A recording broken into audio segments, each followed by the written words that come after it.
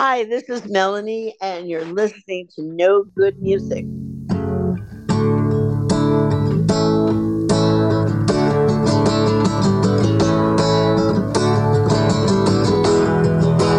Hearing the news ain't like being there. Nothing's like feeling it when it's happening to you. Don't you know that hearing the news makes it easier? Nothing is real unless it's happening to you. Don't you know that hearing the news ain't like being there? Nothing's like. We have a special guest with us today. She's a singer-songwriter, and she was a performer at Woodstock in 1969. She has a new album out called Magic Bus. Let's welcome to No Good Music, Melanie. We have an audience. Big audience today. Yeah, hi Melanie. It's good to meet you virtually. My name is Matt. Hi. And I'm Rob. We've talked. Hi, Matt. Right. So, right. You're in Tennessee, is that correct? Yes, right outside Nashville in Hendersonville. Okay. Johnny Well, Cash land. Yeah. Nice. Yeah, that's ironic. We just interviewed someone recently from Tennessee and right near Nashville, right? Yeah. Yeah. Like an hour ago, our other That's interview probably- was from Nashville. Yeah. That's not going to happen again. Huh. There's a lot of musicians here. I don't know. I Oh, wouldn't sure. discount it. So, Melanie, what age did you start writing songs? That's our Oh, first gosh. 4. I was about 4 years old. Oh. Do you remember the first song you wrote? Well, my mom was a jazz singer. She kind of standards like Billie Holiday and Peggy Lee and big band songs, and but she always liked the more the bluesy jazzy versions, not the Patti Page type versions. So that's what I grew up with, and so it was. I wanted to. I guess I was emulating in some way the songs that she was singing, so I would write songs like not little children songs, Right. more like songs like "Cry Me a River" or something. Oh, really? At the age of 4? Yeah, that's what was so funny, Yeah.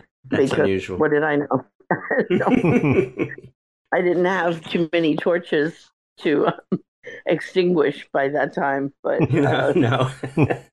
I could imagine, And that was in New York City, is that right? Yeah, I was born in Queens, and my parents moved to several, Long Island and New York, and in fact, I was given recently an award for the Long Island Music Hall of Fame. Oh, wow. And I was there with Billy Joel, and I got the award. I was inducted into the Long Island Hall of Fame, and I was asking people, does it really count? Because I was from Queens. Right. That really count as Long Island? But they said yes. So. I have any of that happen in Stony Brook? I have friends in Stony Brook. Oh, right. Stony Brook. I remember did several shows there. Oh, great.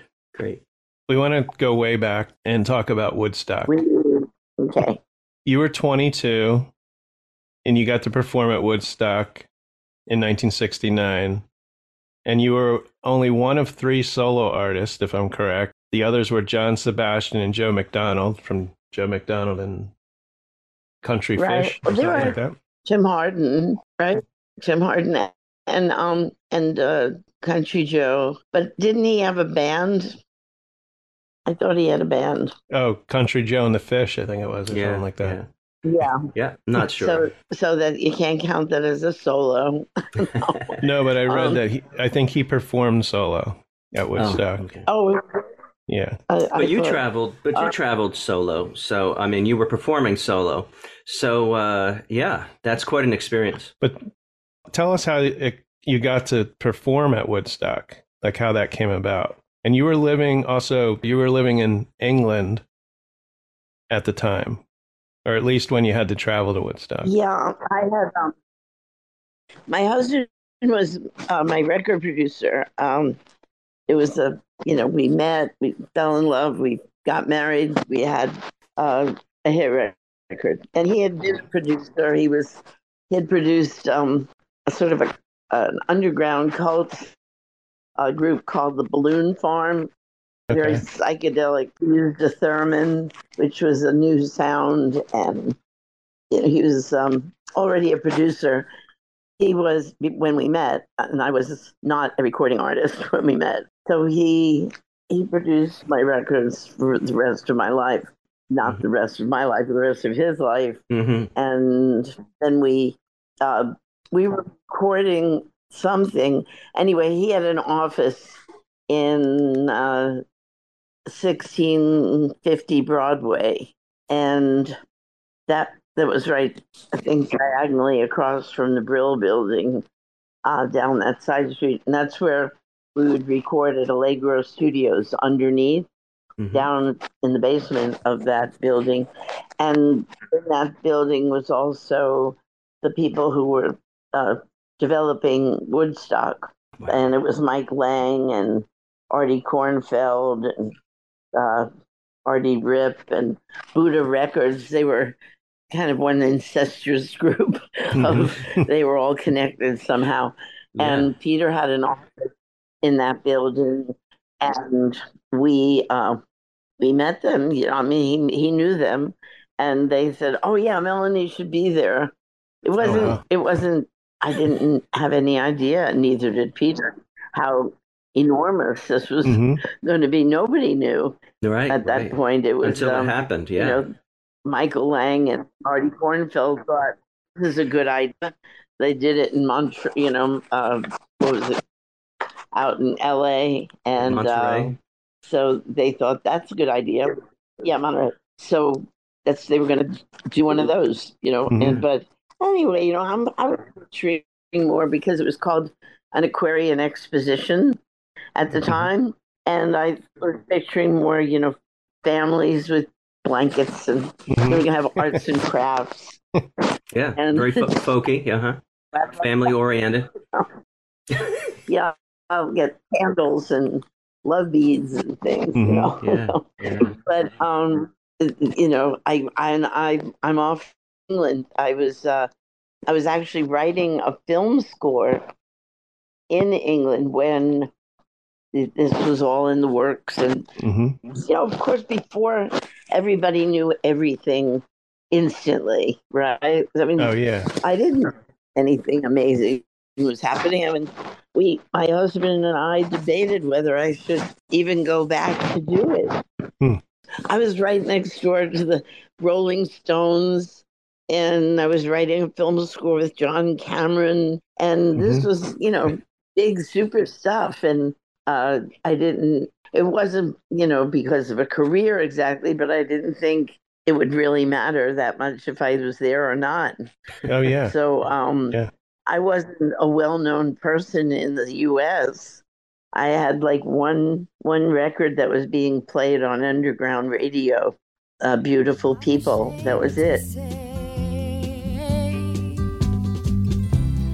Beautiful people, we share the same back door, and it isn't right. We never met before, but then we may never meet again. If I weren't afraid you'd laugh at me, I would run and take all of your hands, and I'd gather everyone together for a day. And it wasn't even in record stores, because the record company at the time didn't kind of get that that sort of music. Yeah. It was Clive Davis, and he was touting Michelle Lee at the time, which was fine. It's just that he didn't get what I did at all, and he was, they were much more behind heavy male groups, that, Yeah. and they were Right. promoting that. And then on the other side of that, they were promoting, standard, girls with bouffant hairdos and things. And Right. Just divide it it up. just Yeah, one wasn't from the fun. other. So anyway, I wasn't known at all in the U.S. I hadn't done television or anything. Maybe I had done one TV show. I'm not sure, but I certainly wasn't a face that anybody would have known or a presence of any kind. Yeah. Again, I had what they called a turntable hit because Roscoe, the DJ on WNEW FM, just happened to get the record and just started playing it. In fact, Wow. when he introduced it the first time, he called me Melanie.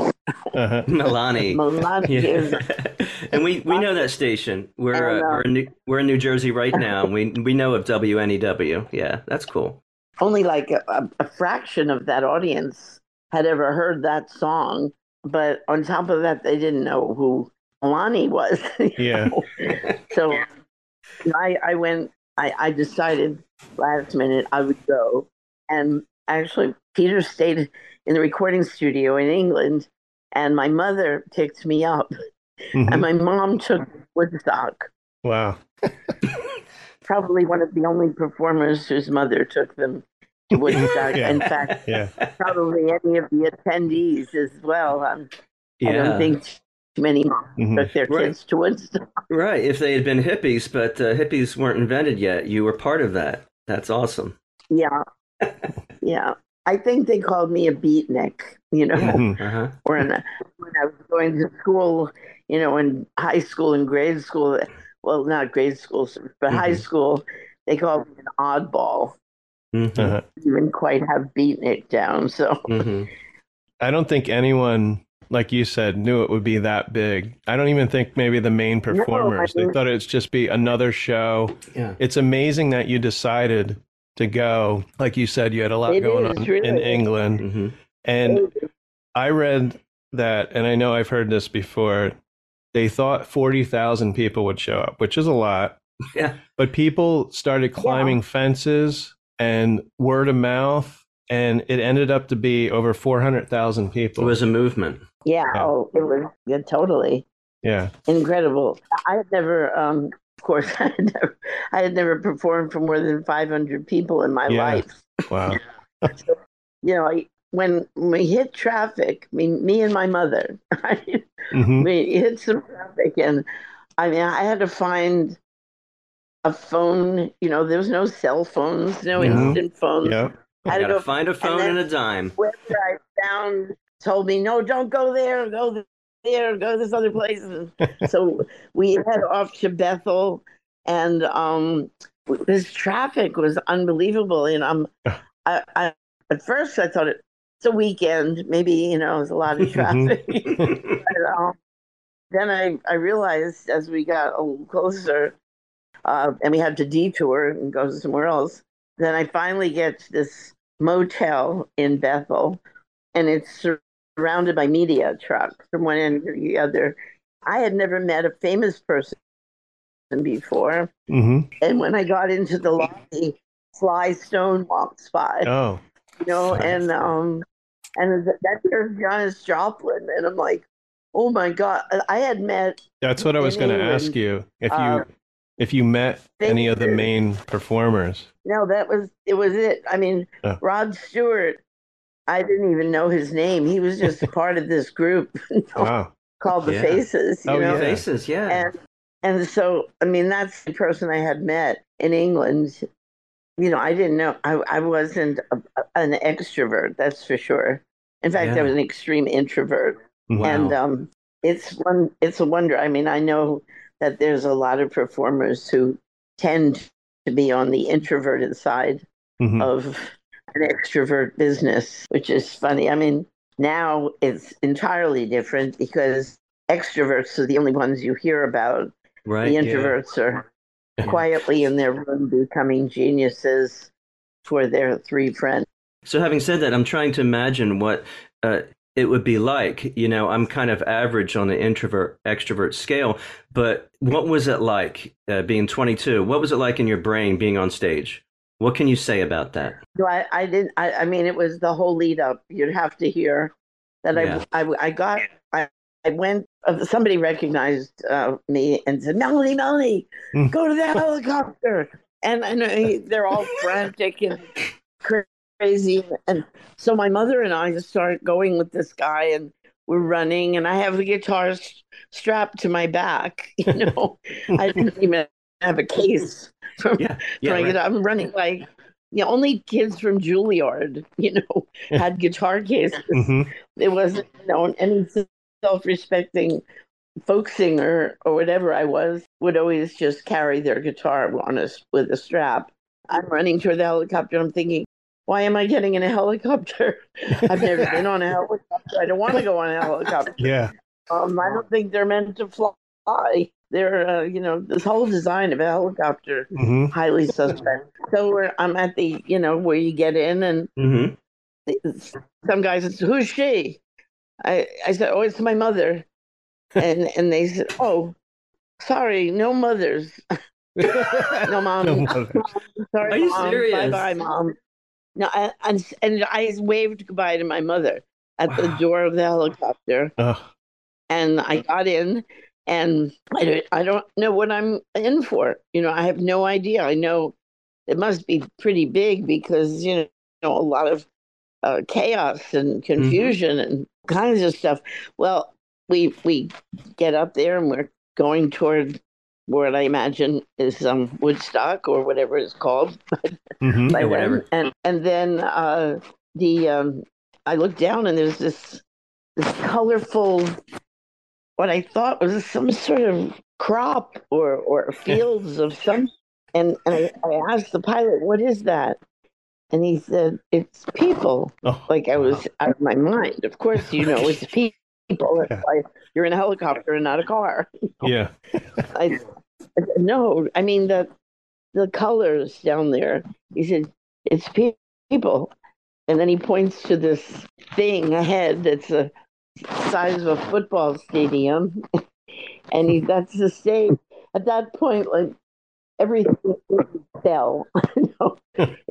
My stomach dropped. My throat. Everything. Like, that's the stage. I'm thinking, I can't go on a stage like that. I'm just all by myself. I play three chords. I don't even know what I'm going to sing. Three chords And and the truth. Hmm. and there's a lot of people out there. No, Hmm. I had a lot of intention in those chords, I'll tell you. Oh But yeah. that's what I was armed with. I have a percussionist. Anyway, when I descend the field, Richie Havens was in his like 50th minute of freedom, which had been motherless child, but they kept doing that symbol, to keep going, keep going. Hmm. Hmm. So it went in from motherless child to a refrain of freedom, freedom. I had known Richie Havens, not close friends or anything, but he was in the village. He was like the Pope of Greenwich Village, Hmm. Richie Havens. And I was a really an unknown person. I didn't hang out at the village. I mean, in the village, I went there with my mother because she was a jazz singer. She sang at the Blue Note, Hmm. and she Wow. sang at different jazz places in the village. And with Sam the Man Taylor and Biba, and she would go to the jazz places and listen to Sun Ra and all these people. And during that time, sometimes I would always take my guitar, and sometimes I would go down to the Washington Square and sing. And I had a really loud voice and attracted a little crowd. And then when I finished the song, I was again so shy that I just would run out of there. I didn't like Hmm. wait, and I didn't have people would pass a hat, or I didn't do that. I didn't know what I would. I was Hmm. embarrassed, so Yeah. I would just run out. Sometimes I played in little places like the Fat Black Pussycat or something, but mostly it was just wherever. Again, Hmm. it's an odd combination of being a person who's such an introvert, but there's a drive to get songs heard, Yeah, and yeah. I've Right. been writing since I was 4 years old. So I had Hmm. quite a backlog of material. And at that time, I would be singing a song I wrote called Mama Mama. Anyway, my mom would, then we'd go back to New Jersey. It's not like Hmm. I hung out in the village and knew a lot of people. So when Richie was in his 50th minute of freedom, freedom, I figured when I landed, I'm going to be ushered to the stage, right? I Hmm. didn't really know what was going to happen, but I figured that's what the hurry was, and Right. that's probably why they had him going on because I wasn't there yet. Yeah. I mean, I really thought there was much more organization than there actually was. Yeah. Anyway, I got down and they ushered me to a little tent with a dirt floor. They didn't even give me, an artist's backstage pass. I I had nothing, just me and my guitar, and not even a bottle of water because they didn't sell water yet. Yeah. This was before they sold water. Yes. What a con! Yeah. Right. Right. Before water was ever sold, they, and I'm in this tent, and across from me, about 10, 12 feet away, is the tent that says Tim Harden. I always loved his song, If I Were a Carpenter. In Hmm. fact, I sang it, but I was so shy. I never, went over and said, Hey, Tim, I Hmm. sing your song. It wasn't like that. And I figured any minute somebody's going to come and get me. And someone did come. They said, Okay, you're on next. And then I heard somebody else singing and playing, and I knew it wasn't me. So it wasn't me. And so this went on all day. Oh, Okay, wow. you're on next. Uh, Because I was like the easy person to throw up on stage, Right. hmm. just Right. Yeah. put Yeah. her up there. 'Cause, in between setting up for, you know, a big group or something, they could get me. And this went on all day. And then night fell and it started to rain. And I felt, I prayed that I would be somehow not have to do this. I was thinking, what can I do to Uh-huh. get out of it? No, really. I mean, Hmm. this was more than terror. And I Or was there just by a little myself. stage fright. Yeah. That was like Just that was a. like out of a horror movie, probably for you. You know. Yeah. Go on. It was like a horror movie. Nobody could understand. In fact, it always sort of amuses me when people say, Oh, what was it like hanging out with Jimi Hendrix? Yeah. Like really? And in fact, my one cuddly Woodstock moment was I was like a super fan of Joan Baez. Hmm. And at one point late in the day, I had developed this really deep bronchial nervous cough. Uh-huh. And just a few feet away was this huge tent. And I never gave it much thought, but that must have been where the bigger stars were set up with Hmm. probably amenities and privacy and Yeah. maybe even a porta potty. I don't know. Whatever they had in there. I never ventured to go inside. But Joan Baez must have heard me coughing because a girl, a little beatific flower child type, came in and said, Joan Baez? And she Hmm. said, Yeah, Joan Baez. She heard you coughing from when she walked by Yeah. it. And so she sent over tea and lemon and honey Oh wow. for me. I know. It That's was such a special. That is so wonderful thing. special. That was my Woodstock moment. And you That had the strength and power. You mustered that strength and power to get up on stage and to perform. Well, right before, again, I thought I had a reprieve Hmm. because it started to rain. And somewhere in the back of my mind, I remembered, was it Wavy Gravy or something, was making an announcement about his collective with passing out candles and we should Hmm. keep the candle alight, blah, blah, blah, blah, blah. And again, I'm thinking, oh, everybody's going to go home. It's raining. They're going to go Hmm. home, and I can go back to life as it was, and I will be okay, Hmm. and I will be fine. Just there in my reverie. Someone said, "You're on next." Now, Yeah, what happened is the Incredible String Band was scheduled to go on that night at that particular slot. And, they're smarter about electricity than me.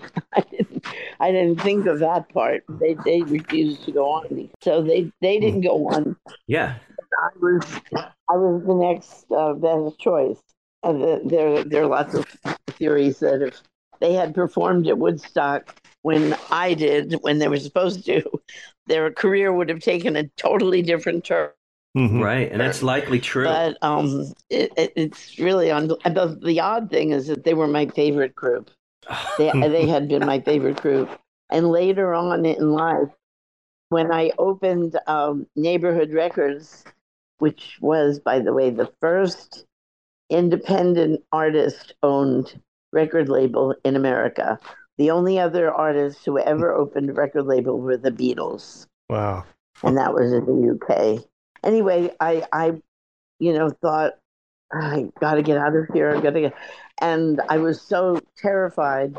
I mean, I really thought I was going to my certain doom. That people Yeah. were going to start throwing things at me. I don't know. Yeah. I don't know what I thought. I thought I was going to Hmm. die. So, and I actually had an out of body experience, and I was not stoned or drugged or in any way Yeah. altered because I was kind of a purist vegetarian at the time. Hmm. So I went up, and as I'm walking that plank, I left my body. I wasn't there anymore. Everything went quiet. I could watch myself walk on the stage. And I always thought that part of maybe how I resonated with people there had something to do with, 500,000 people got to see me have this out of body experience and Hmm. return. I came back to myself and was singing, and that was that. I sang a whole set. In fact, I sang a song that no one had ever heard, or no one, really no one. I had just written a song called "Birthday of the Sun," and now born again hippies come to my show, and they request for a "Birthday of the Sun" because it was on Woodstock too, Hmm. and so they've heard this song, and they request it, and I was like, why would you want to hear that? I never sing that song. I Hmm. only sang it at Woodstock Yeah. Wow. because it was raining, and I thought it was a good idea.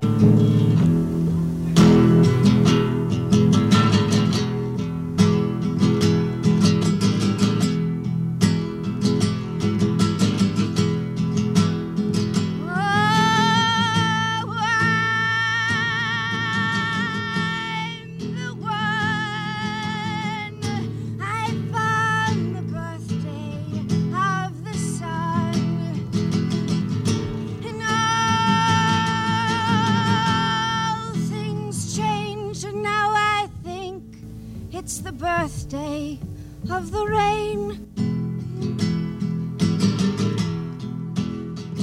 You came back from the out of body experience while you were singing. Then you were singing and you kind of came back to your own consciousness. Is that right? Right. I was there. I was singing. Hmm. But it was such a profound experience because that had never happened to me before. And it has happened to me since. But, it's a reaffirmation that, I'm not just a body. Hmm.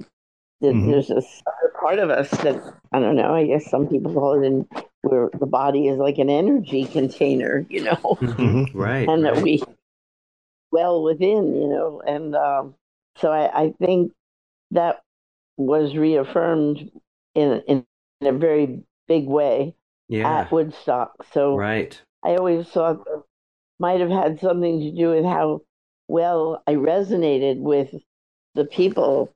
I mean, I was so vulnerable. I think that people have an instinct for vulnerable, with Right. children, very, very vulnerable. Right. I And was, I was, this place full of people was full of peace and love. And if you try to do it again, there would be violence. There would be some bad things happening. There was so much love there at the site. This is just, my thoughts on that. yeah. Well, I think a lot of it is to do with, and there's so much psychiatric meddling now, Hmm. with the different drugs that pharmaceuticals have successfully promoted Hmm. over these years. To normalize I people, mean, yeah. everybody's something. Everybody's on something. Everybody's Hmm. everything. It's unbelievable. Hmm. So that kind of meddling has produced different kinds of rage and violence and Hmm. suicidal tendencies and behavior that's not really people. It's Hmm. not, because people are really nice. I mean, mostly, Hmm. mostly people when they're meddled with seriously like that. And I guess it came from the motivation of you know, or we don't want people to feel things. People shouldn't have to feel pain Right. or any. You know, I mean, I think that's you need to sort of feel things. Hmm. Feeling is where it all comes from, and then you feel this way if you do that, and if you don't do it, you feel better. So that's how you learn. You know, Right. Right. don't touch the fire You'll if get you don't want to Hmm. get burned.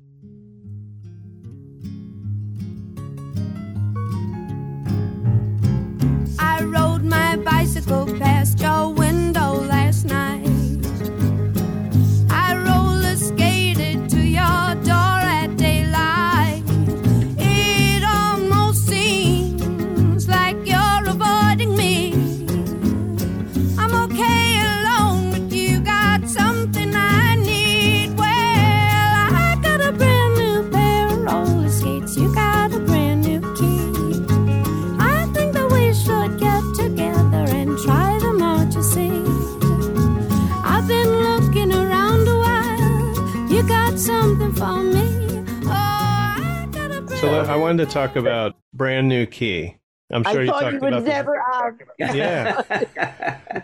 I remember this song. Well, it was in the 70s. I was probably 6 or 7. My mom listened to the radio all the time, and I'm Mhm. sure they played it. And I still love this song. I mean, it's a very happy, for me, it's a very pleasant song. And now Aw. this song went to #1 on the Billboard 100 singles chart. What's interesting is, and I know you've talked about it before, but maybe you can tell our listeners, is this song was banned on some radio stations in the US. Yeah, well, it's incredible because they thought it was a drug song, a key having to do with a short for kilo, Oh, and it really?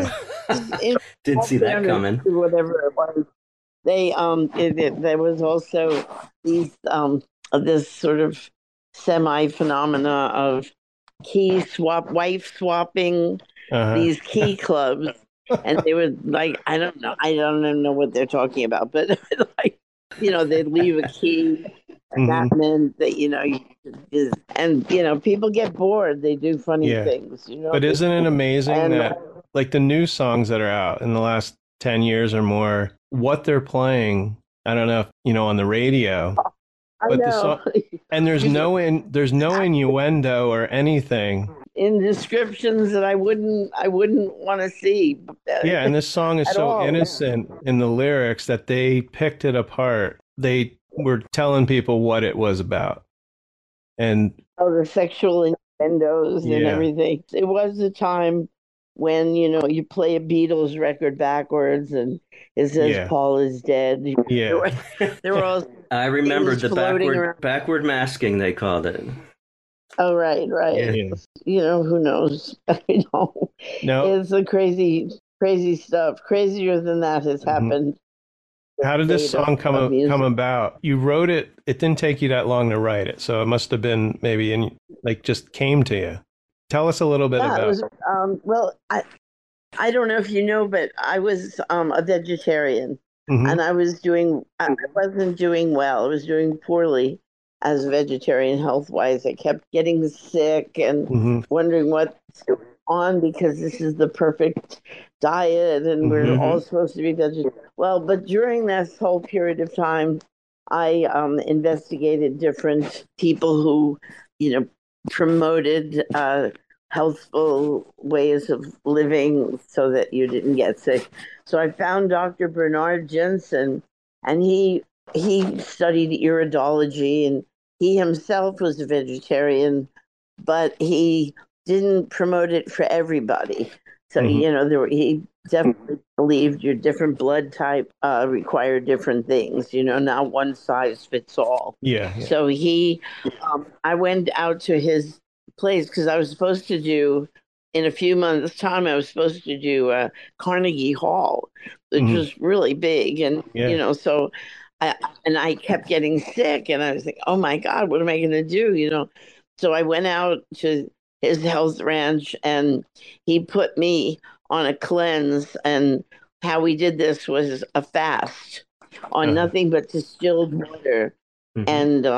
and he said you'll know when you're finished with this because you'll something will alert you hmm. as to when to break the fast. Well, I must have really needed this fast because nothing was alerting me. Hmm. Uh-huh. And it was 27 days, 26 27 weeks. days on, Oh, oh, okay. but the stays on Mm. distilled water. And amazing things happen when you fast Hmm. that long. But I didn't dream that I would ever be a meat eater again. I went, broke the fast the way he told me. He did suggest that I eat meat a couple of times a week because that's the sort of person I was, very prone to needing being grounded a Hmm. little bit. And meat is one of the forces that helps ground people. So he suggested I do that. I was horrified. And he said, "Well, but you'll know your perfect diet because you're so cleansed and so in tune and so know what you know." So I went back home. I had broken the fast very gradually on Right. partially grated carrot, and cooked carrot and cooked zucchini and a little bit of this and a little bit tiny, tiny bits because it's a shock, when you first put food in your mouth, your insides turn inside out. So I went home and I was on my way. I loved going to flea markets. I don't know if you know English Town, New Jersey. Yeah, There I've used heard to of be it. a I don't think I've been there. huge flea market, but it started out people really selling their old junk, Hmm. and a lot of I think they still Yeah, do. it's still there. no, I think it's mostly stuff that they buy to sell. Oh, okay. This was days Collectibles. of people just, cleaning out their basements and Hmm. selling their old 1950s GE lamp or Yeah. something, some, junk, just, all kinds of, but antique dealers did go at 4 in the morning while it was still dark and a flashlight. And I would pretend I was an antique dealer and say, "What's your dealer's price?" Hmm. And just come home with a big old bag of stuff. And I don't know why I'm not a hoarder, but I'm a collector, and I Yeah. like to have like Yeah. things with like. I was on my way home, and I was hungry, and we were passing a McDonald's, and I smelled this aroma that Hmm. just brought me back to some other time. If it was the rancid oil or whatever, but we were passing and I said, "Stop." So we stopped, and I always travel with a little guitar. It's called a hop guitar, and so I had this with me. We went in. We got the whole works. The fiberglass milkshake, the hamburger, and the fries. And I no sooner finished my last bite of burger, and that song was in my head. Wow. And I swear that song came out of that experience. Now you figure I hadn't eaten anything for 27 days except partially cooked grated zucchini. Carrots and zucchini. So here I am, and no wonder I didn't get ghastly ill or Yeah, anything. yeah. I just finished my last bite of burger.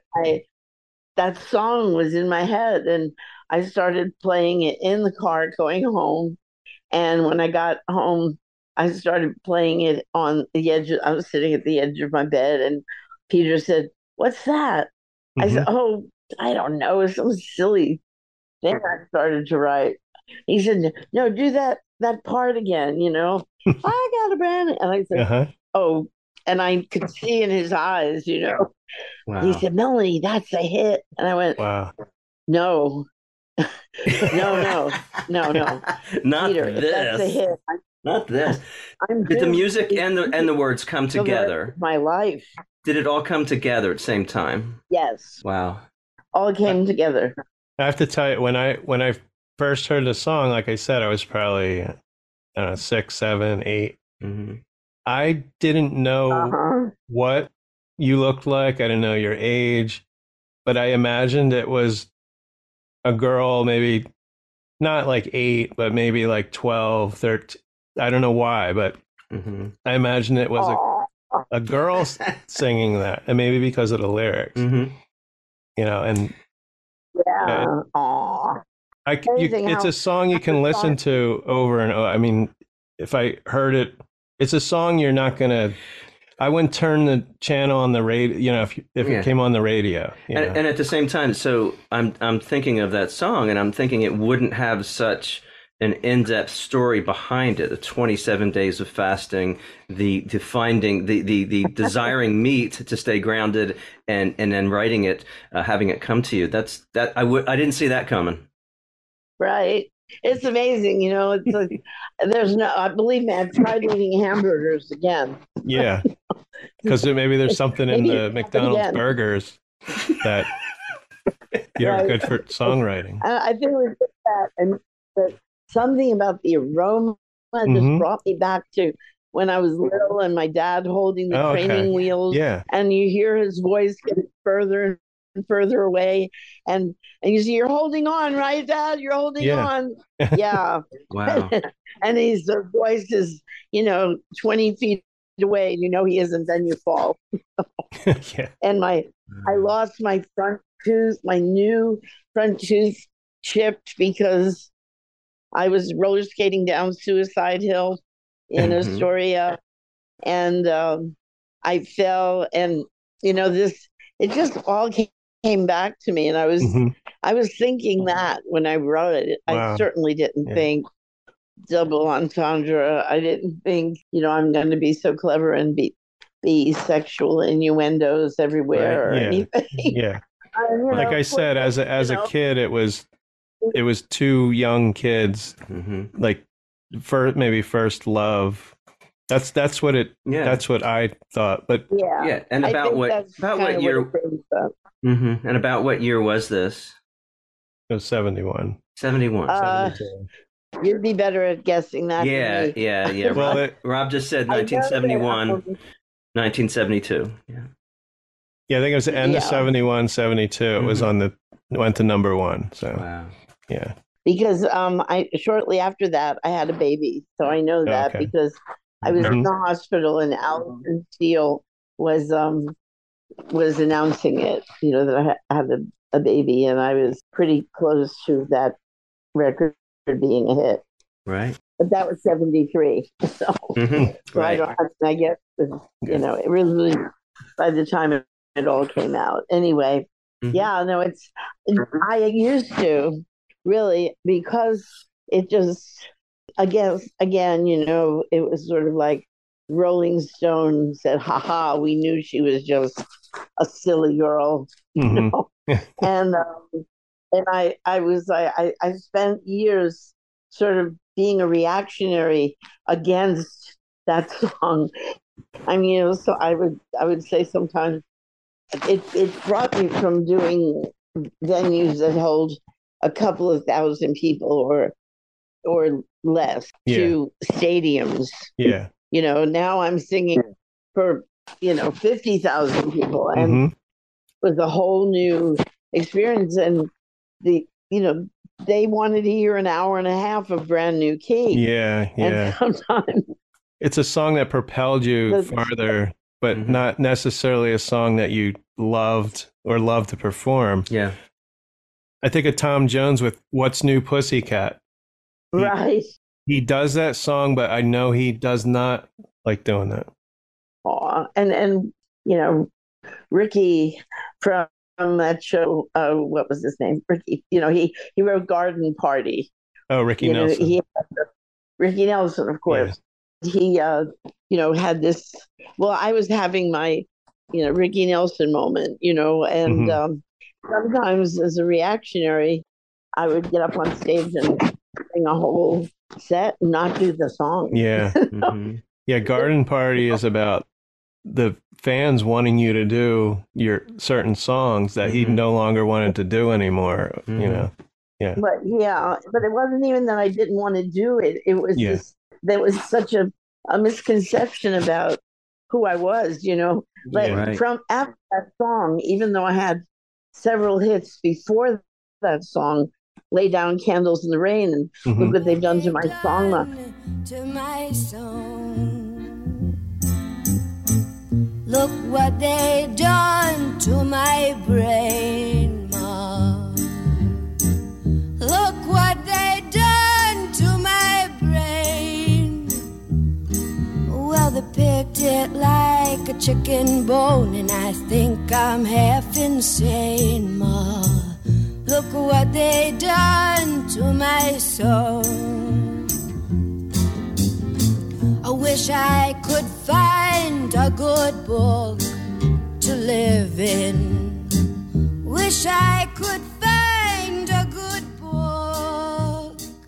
But even so, they called me a one-hit wonder. Yeah. Because that's the one that they knew. So I became a bit of a reactionary. But now, I listen to that song and I think that's incredible because it's still, other than the way it was recorded, with the technology of that time, but it was an amazingly timeless song. Oh, yeah. And production, because Peter was very, very creative, and he used sugar packets to do some of the percussion. Sugar packets? Yeah, shaking little sugar packets. Oh, wow. I'll have to listen to it more closely now. That's cool. We had three strange elements. We had Roger Kellaway, who was the arranger, and he was very avant-garde, into John Cage, and he played the prepared piano in this particular recording. And we had the guys who sang Lavender Blue Dilly Dilly doing the background vocal, which went hum ha ha all through the song. I said, Peter, of course, hum ha ha might have been the clincher as far as getting it banned. Yeah. So, that's great. That is so funny. So speaking of technology and such, Melanie, I was wondering, what are your thoughts? What are some of the positive developments, and what are some of the ones that you maybe see as negative throughout your however many decades of being in the music industry? Just want to pick your brain there. What's your thoughts on what are some negative and some positive things, and what's happening with the music industry? What's happening with music? Any thoughts on that? Yeah, I have lots of thoughts, but we won't go to the darkest places. Okay. We'll focus on technology is great, and in the hands of creative people who want to take the time to make the very best product they can, it's amazing technology. If Peter had the technology that we have now, God knows what kind of records we would have made, but it certainly wouldn't have taken as long. It was just an amazing time saver. But in the hands of somebody who just wants to be famous for the sake of being famous, it's horrible, because well, we're in the era of one note songs, songs that don't even bother to deviate. Yeah. They're just Right. one note. And it really does is, I hear, older people saying they want to be cool and they want to, be with it and everything. Well, we had our music and now the kids have their music. Well, not really, because this is shoved down their throat. This isn't, and it's highly scientific. You're going to hear the song before it's ever released. You're going to hear the name of the person before it's released. You're going to buy that record. You are going to buy that record. And the technology of selling is also at the stage of ridiculous scientific mind meddling point where I remember there was an ad campaign for Blondes Have More Fun. This was, I don't know, what was that, the 60s, early 60s? Blondes Have More Fun. And they were talking about this new way they use psychiatrists and psychologists in marketing things. But now we're way beyond people don't even know they're being brainwashed. I don't even know. And you know that we're entering a time of artificial intelligence in the last year. And that has made it so that now even video can't be believed. If I'd show you a videotape of something, now that might not be true. Absolutely. And where so many people believe that it is, that, the powers that be who are promoting darker things use that to their advantage. Right. Yeah, no, it's incredible. We don't really, my solution is to not just watch as little mainstream media, TV and radio. I mean, the radio is horrible because, you'll go to a place that's supposed to be like the cool place and they're playing, I don't know, some alternative one note thing. And I have to get out of here. Yeah, we know that. We know that so-called music. I mean, it's kind of music, but it's not even really music. So no, it's not, and it's not really the choice of kids. I mean, so many kids are looking to hear some music because music is part of our existence as a culture. And when it gets to this stage, you sort of wonder if it's a sign, But I think enough. I have great hope for the younger people because they have to wake up, and they're waking up. I like when they, with a TV show like Stranger Things, where they used Kate Bush's song "Running Up That Hill," and it opened up, people that never even heard of Kate Bush. So if that's one way, in a good way, of getting them to maybe explore beyond Kate Bush, but like maybe I should look back in music history and check out some older albums. Well, that's what people are doing, and that's keeping me alive, even archive things like the Magic Bus, is keeping me alive and relevant. I listened to some of the songs. They were almost prophetic, as the lyrics go. It's pretty incredible. Like hearing the news. I don't know if you got to hear that one. It's the lyrics are like they could have been written now. Oh, the news. Amazing. What are they called? Hearing the news. Hearing the news. Okay. It's on the Magic Bus CD. Oh, okay. Okay. So, it's like amazing how I think I was really channeling. It's a cliche word, but in reality, that's kind of, I think what a lot of songwriters do is that they sort of get into this zone where they're in touch with things, Right. I want to offer you some hope. We have interviewed several people in their 80s, and then we switched Rob got a connection with a young lady, 14 years old, singer, songwriter, guitarist, 14 years old in Florida, Tarantino. Francesca Tarantino. We interviewed her, and here she is, open to many types of music, playing singer-songwriter, rock, and playing out. She plays out 2 or 3 weekends a month in these places, these restaurants and stuff. It's amazing. So even at age 14, she's doing it, and she's doing it right. Yeah, yeah. Amazing. Well, there are people doing it, but unfortunately, they're not the people that are being promoted. Yeah. They're, No, I understand. Yeah, and we promoted her. I do have a lot of hope for people creating, and they're always asking me, "What do you suggest?" Because the music industry right now is so controlled.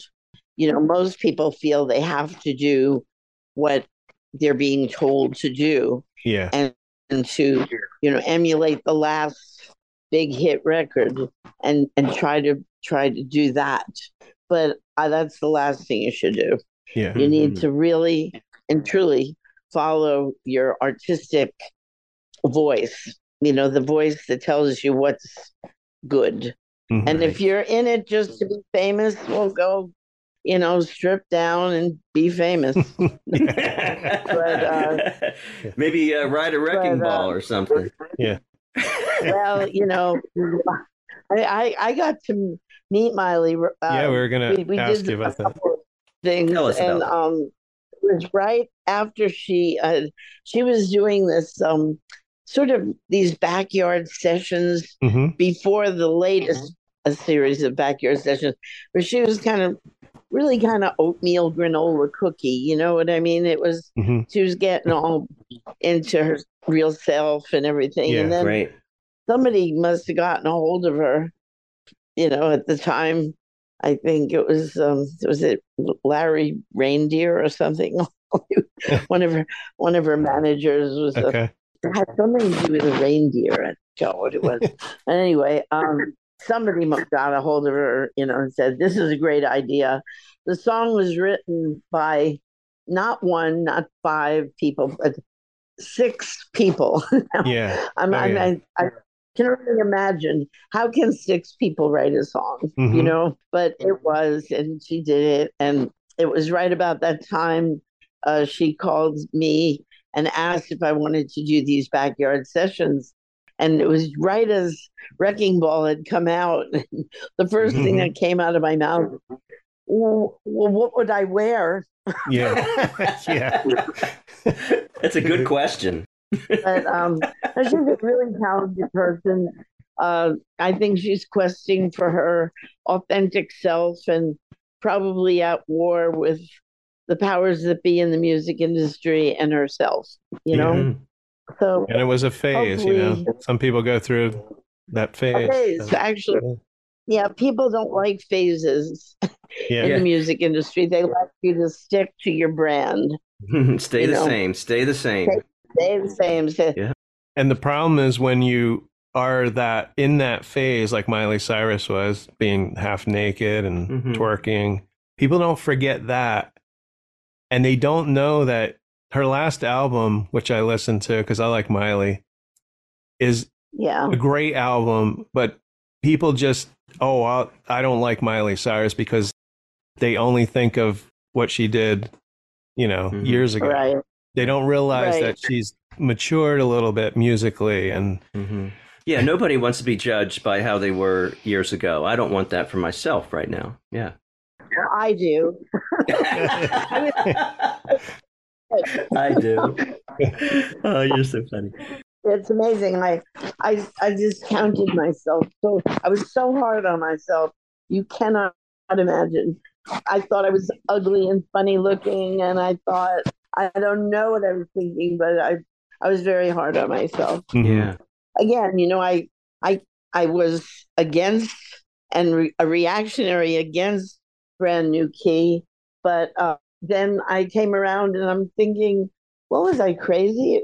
It's a great song, it's cute and And the story for vegetarians and those who love good health, it's an amazing story too. The smell of meat, eating it, being grounded, having it. It's amazing. It's amazing. Yeah, I never thought that would be the story. Yeah. Yeah, actually, Miley was a vegetarian. I don't know if she still is, but she asked me about being a vegetarian, and I said, "Well, for some people it's good, but it wasn't good for me. I kept getting sick." Yeah. So, yeah.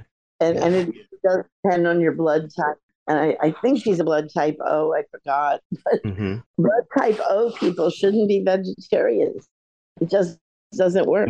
I'm not saying you should see a pound of steak every night or something, but mostly keep away from sugar and bad stuff. So, Melanie, I had the pleasure of meeting you at Chiller Theater autograph show in April. You signed a Gather Me album that I have. For our listeners, before we let you go, are there any appearances you're making, any shows coming up, anything like that? My whole life has gotten so changed since the lockdown. I know a lot of people bounce right back. They're doing exactly what they always do.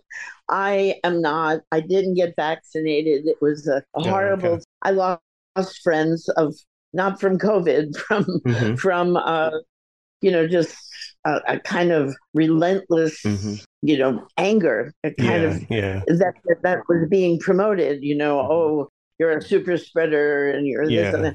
I don't know. I eat organic. Right. I don't know about. Matt and I got vaccinated. I have nothing against people that didn't. Your choice, and that's sad that you lost friends because of that. Political. Oh yeah, politics has divided a lot of people. Anyway, what I do now is I've done a lot of online shows. I did do a tour in the Netherlands, and traveling is so much harder now. Yeah, just everything, the rigmarole of what they put people through. So anyway, I might do another tour. I might not, but some people have been asking me to go to the West Coast and do some stuff, and I don't know. Yeah. I may or may not. But you need to do a magic bus tour. You get an old Volkswagen bus. Yeah, you and Bo in the Volkswagen bus. But if you look at our banners, in fact, please do, share if that's a proper social media etiquette. I think someone told me you can't ask people to share, but I'm asking anyway. Anything that you can do to get the word out that I'm still here. I'm still here. Chris Novoselic of the Nirvana said, I've been airbrushed out of history. And I agree. I think that is so true. No, I'll share your CD. Our listeners need to check out Magic Bus. Tell us a little bit more about Magic Bus. It was an interview and a concert all at once. I kind of dropped in on Curtis Schwartz, who was a DJ in Miami. And in 1972. Right. To promote, I guess, a show, and my husband was in the control room, probably holding up a sign saying, "Melanie, promote the show," which is something I never did. No. It was just, I always thought that was somebody else's job. There I was, with Curtis Schwartz, and at the time there was sort of an agenda. Like I said, the president of CBS, Clive Davis, at the time, and it was a big changeover. When all of a sudden, instead of musical people running the music business, it became lawyers running the music business. And he was like one of the first very visible lawyers who was at the head of CBS, which is now Sony. But at that point, he didn't get me. And there were multitudes of people who didn't get me, but there was a whole movement of people who did. I always figured like Rolling Stone and underground music papers and stuff were like my people, Yeah. These are my people. But the problem was that wasn't that wasn't the agenda. I wasn't part of it, and so they would sort of make way less of me, and if they referred to me at all, in fact, I mean it's really unbelievable that I had as many hits as I had, and I was never on the cover of Rolling Stone. Yeah. anyway, they weren't promoting me. But the funny thing is now, all these years later, my biggest following, I suppose, is, well, again, born again hippies, kids who just discovered something. Mm-hmm. Then people, the younger brothers and sisters, or the children of the people who thought Melanie's just not cool enough, because that's kind of how they were promoting me, like I'm just not cool enough. Uh-huh. So, and how I got to talking about that is Curtis Schwartz fell into the category of she's just not cool enough. Except the magical thing about this recording is that I changed his mind. You know, it was. I listened to the whole, album. I was sitting outside a couple of weeks ago and nice weather and just listened to the whole thing. I don't know Curtis Schwartz. I've never heard him before, but he to me, first impression is he sounded a little pompous to me. Yeah, well, that was kind of, he was of the Dick Cavett ilk, more in he wanted to place himself in the intelligentsia, academia. I know everything. Of the music. Yeah, that's right. And Melanie was just not it. So I think he discounted me. But again, by the end of the interview, I had changed his mind. And that's the magical reason why I'm so happy my son got to restore it, and it's out there, and people are really loving it. And thank you for checking it out and having me on. Now you're almost sold out of the CD. Are you going to make any more? Well, we're talking about it now. We've still got some, but we are almost out. But don't give up. My son and I are probably going to do a Magic Bus online show. Okay. From Magic Bus, and I do have a Patreon. Any way that you can support me in what we do in our work, and I'm still writing. I have a whole slew of songs that are pretty humorous. Okay. Most of them. I'm still writing. I never stopped writing. Okay. And that's one thing that happens as you get older. Yeah. It's not one of those things that goes away. Yeah. So, here I am. Excellent. Support me on Patreon and anywhere you can share links. That would be wonderful. Okay. All right. Great interview. Thank you so much, Melanie. This is Matt. Thank you. Thank you. All right. See you, Matt. Bye. Yeah, bye-bye. We were so close, there was no room. We bled inside each other's wounds. We all had caught the same disease, and we all sang the songs of peace.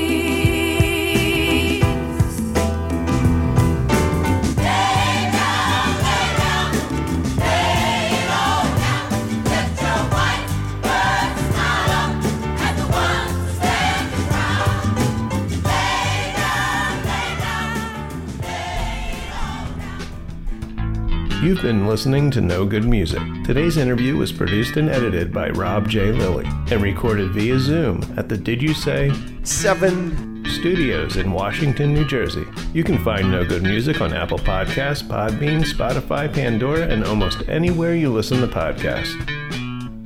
The songs Hearing the News, Beautiful People, Birthday of the Sun, Brand New Key, Look What They've Done to My Song Ma, and Lay Down Candles in the Rain, used with permission from Melanie.